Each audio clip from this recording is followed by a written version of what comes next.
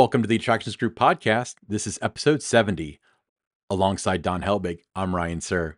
On this episode, we're going to talk about your recent visit to Hersheypark for its annual event, Christmas Candylane. Well, before we get into that, Ryan, let's remind our listeners where they can tune in to the Attractions Group podcast. You can catch us on your favorite podcast platforms, and be sure to subscribe, like, and share with your fellow attraction enthusiasts. Awesome. Yeah, your likes, comments, subscribes have really helped us out. We've been growing exponentially and it's beyond our wildest dreams. So thank you guys so much. So let's dive right into it. So Hersheypark, all right. Let's talk about the atmosphere that they had for Christmas Candylane. It's quite nice. Really captured the spirit of the season everywhere you went into the park. It was, decorated, lights everywhere. Everything was themed to the holiday season well. Just really a fun event. It was very immersive. Just had a really good time. I had never been to Hersheypark for its holiday event. It's in its 40th season, so it's got a nice track record there. It always ranks high among the, when they have those different polls, whether it's, Amusement Today or it's the USA Today polls, it always ranks very high, and it was easy for me to tell why. Yeah, I've actually never been to Hersheypark at all, and that needs to change. But what were some of the elements that really contributed to like the atmosphere of this particular event? Well, I mean, you start with the lights. There was over 5 million lights, and no one's going to question whether it was 5 million lights or not. I mean, it was everywhere. You had it on, the grass. You had it going up the trees. You had it on the buildings. You had it around the rides. The wooden roller coasters that weren't operational, where the tracer lights were. Those were, the colored holiday lights. They had the Christmas tree. The front entrance. Everything about it. Kind of stood out. But I think some of the other elements about it was there was so much to see, so much to do there. Uh, all the rides pretty much were open, outside of, like I said, the wooden roller coasters and a couple other things. They had the characters, dressed up. They had all the different holiday, type foods, the treats that you get, the merchandise. Everything was, holiday themed for that with the Hershey characters. So it just was really immersive that way in terms of the elements that stood out. Just no matter where you went, you were immersed into the event. And the other part of it was a full day event. It opened at noon, closed at 9. So the 9 hours gave you a chance to really take it all in. You didn't feel rushed to try anything. Yeah, it sounds like Hershey's the perfect pairing for a Christmas event because it's candy and it kind of falls in Oh yeah. line. But I've always heard about the Noel light show. It's got like 250,000 lights. Can you talk about that a little bit? Well, the Noel Light Show, it's got like dancing lights. They're synchronized to the classic Christmas tunes. It's certainly a must see. I almost overlooked it.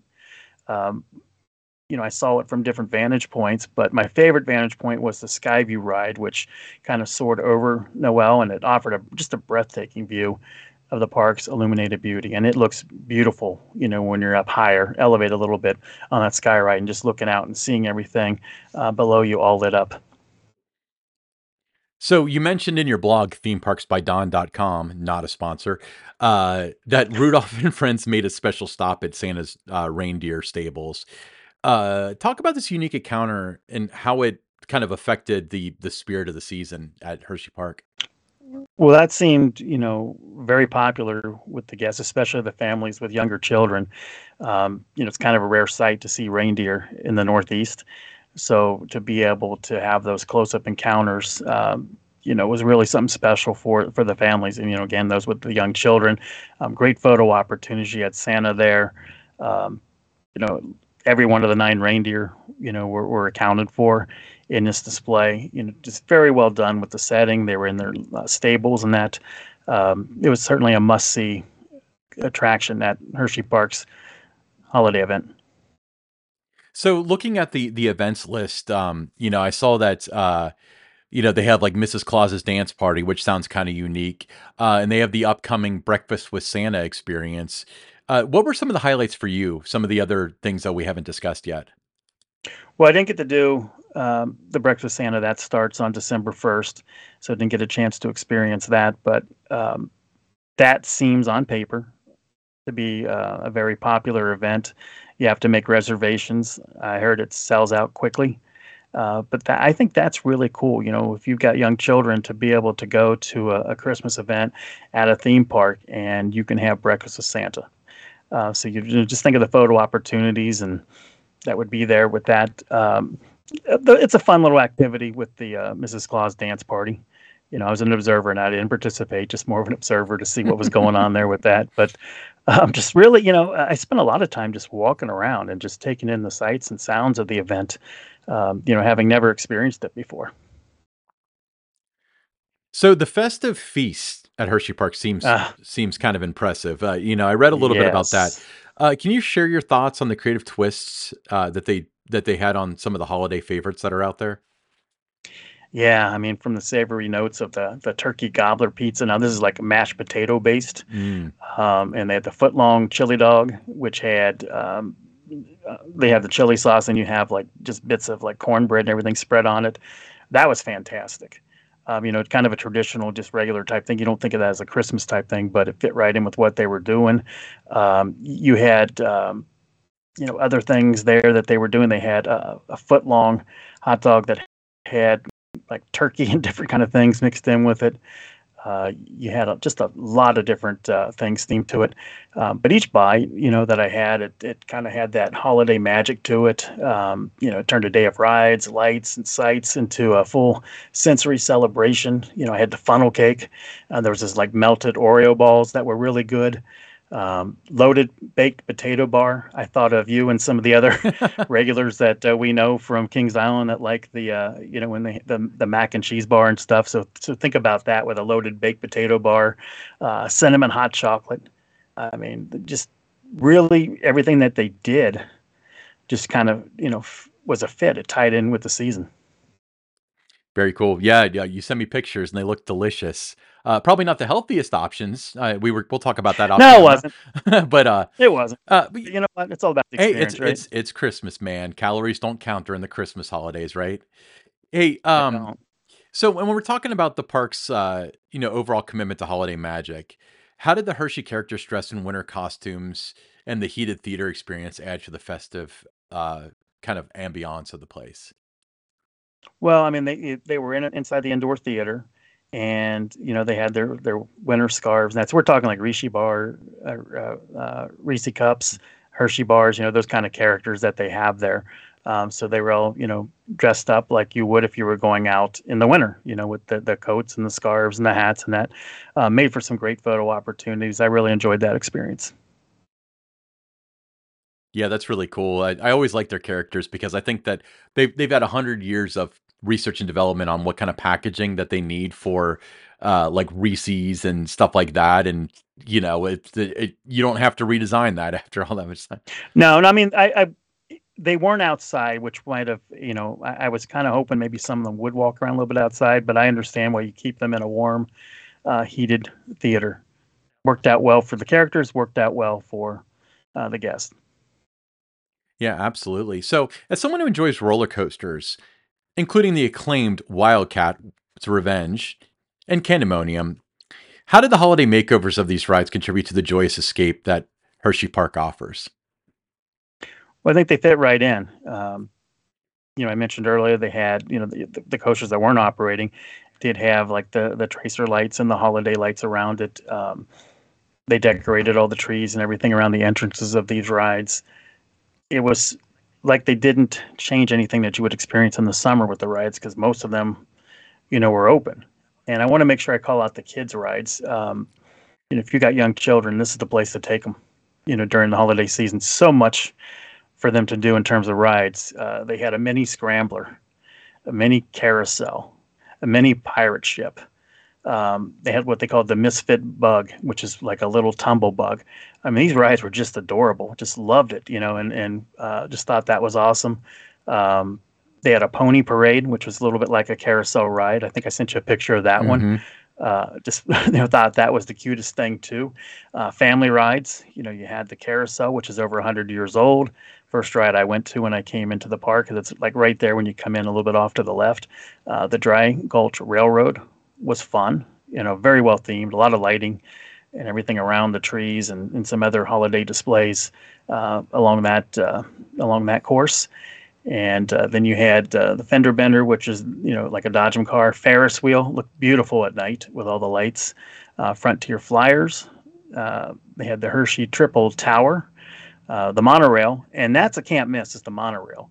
I almost didn't do that, but um, eventually made time for it, and I'm glad I did because I got to see a lot of things that I would have missed taking a look at night with the lights. I had not done that, so I would recommend the monorail for sure. The Skyview, we talked about that. Teacups, just an old school ride, a lot of fun. The Turnpike had two different versions. You could ride like the hot rod kind of car, or the antique cars.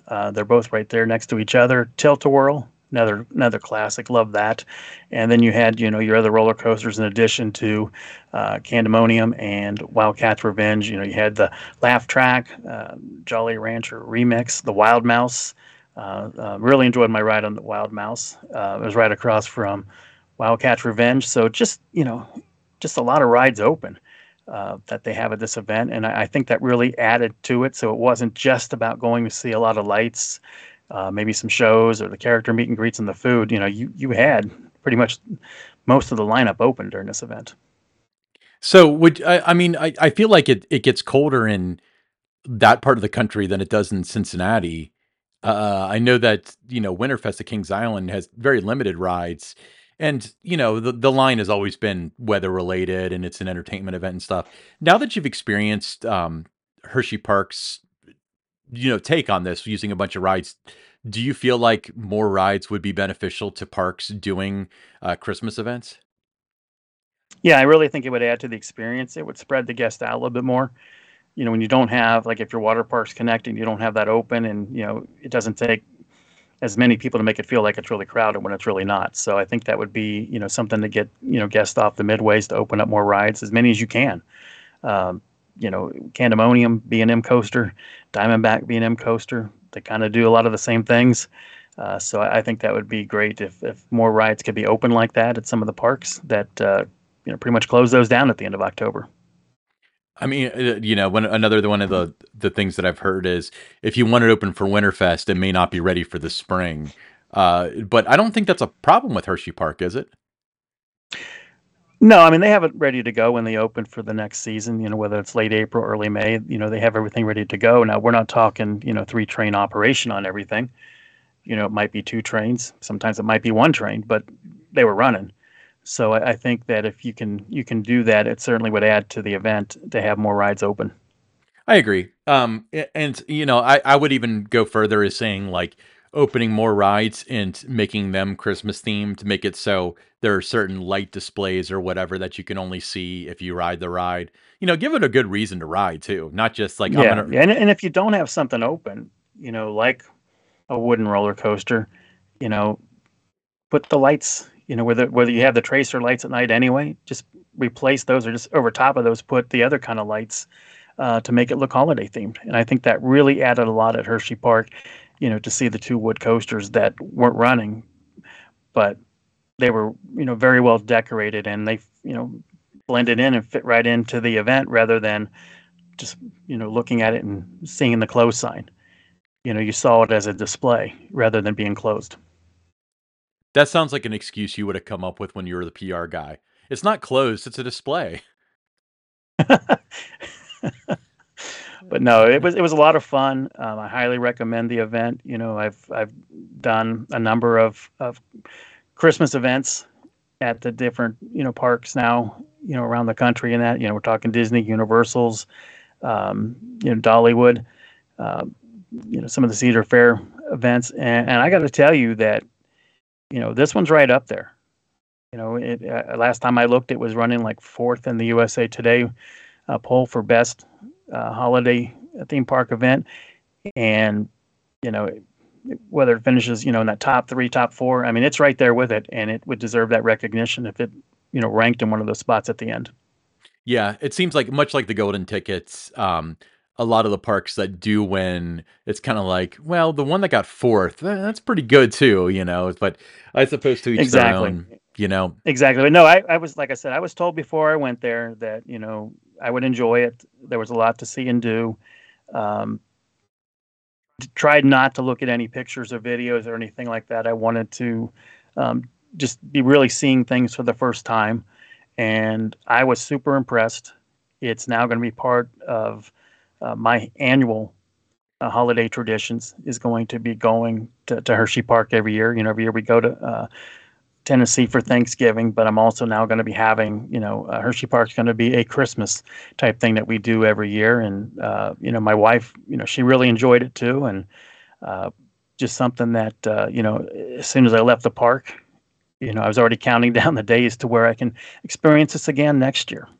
It was just that good. Did you ride Wildcats Revenge, and was that your first ride on it?